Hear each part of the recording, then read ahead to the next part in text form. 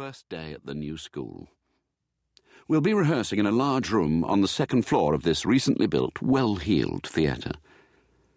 I'm beginning to realise that I'll have to allow extra time for getting all the gear on. Jersey, hat, boots, gloves, jacket, and off. I must find a proper overcoat. I'm greeted by artistic director Ted Pappas.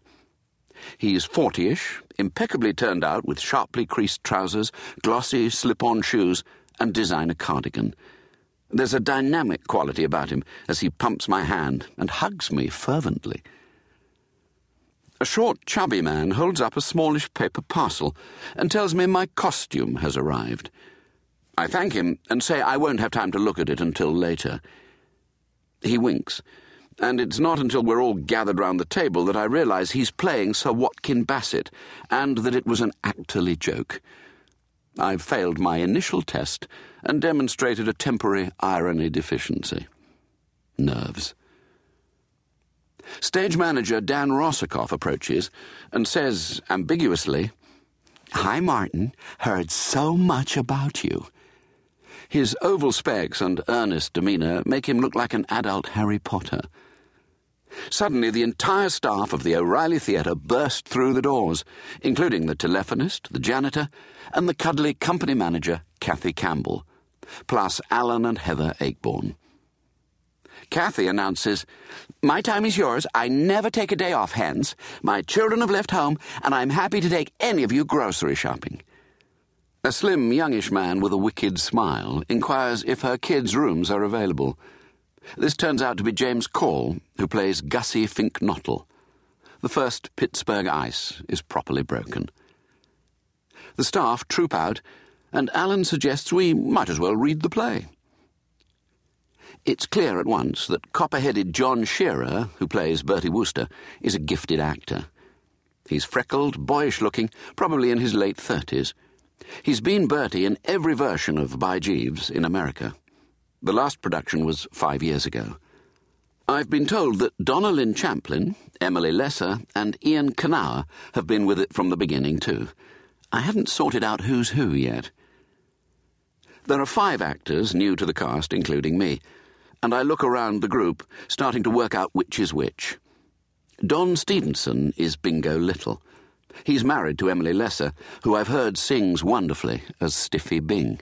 She's the tiny dark girl laughing at her husband's jokes. Don is a rangy guy in his mid-30s with electric hair and a querulous voice.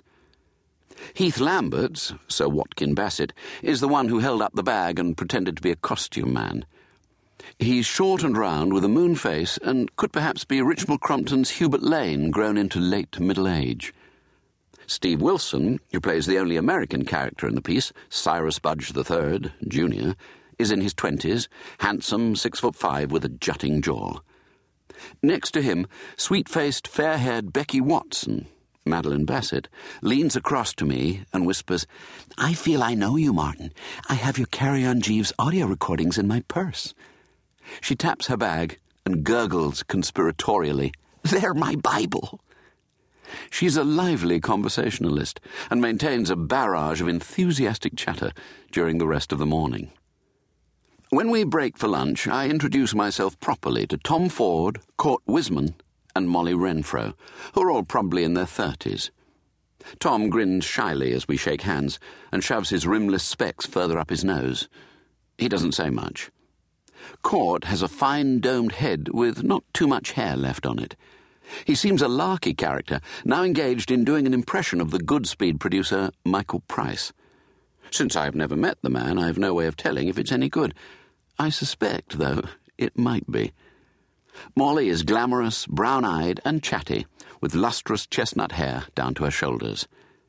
I learned that apart from having been part of the ensemble, or chorus, from the beginning, they also understudy the entire company between them.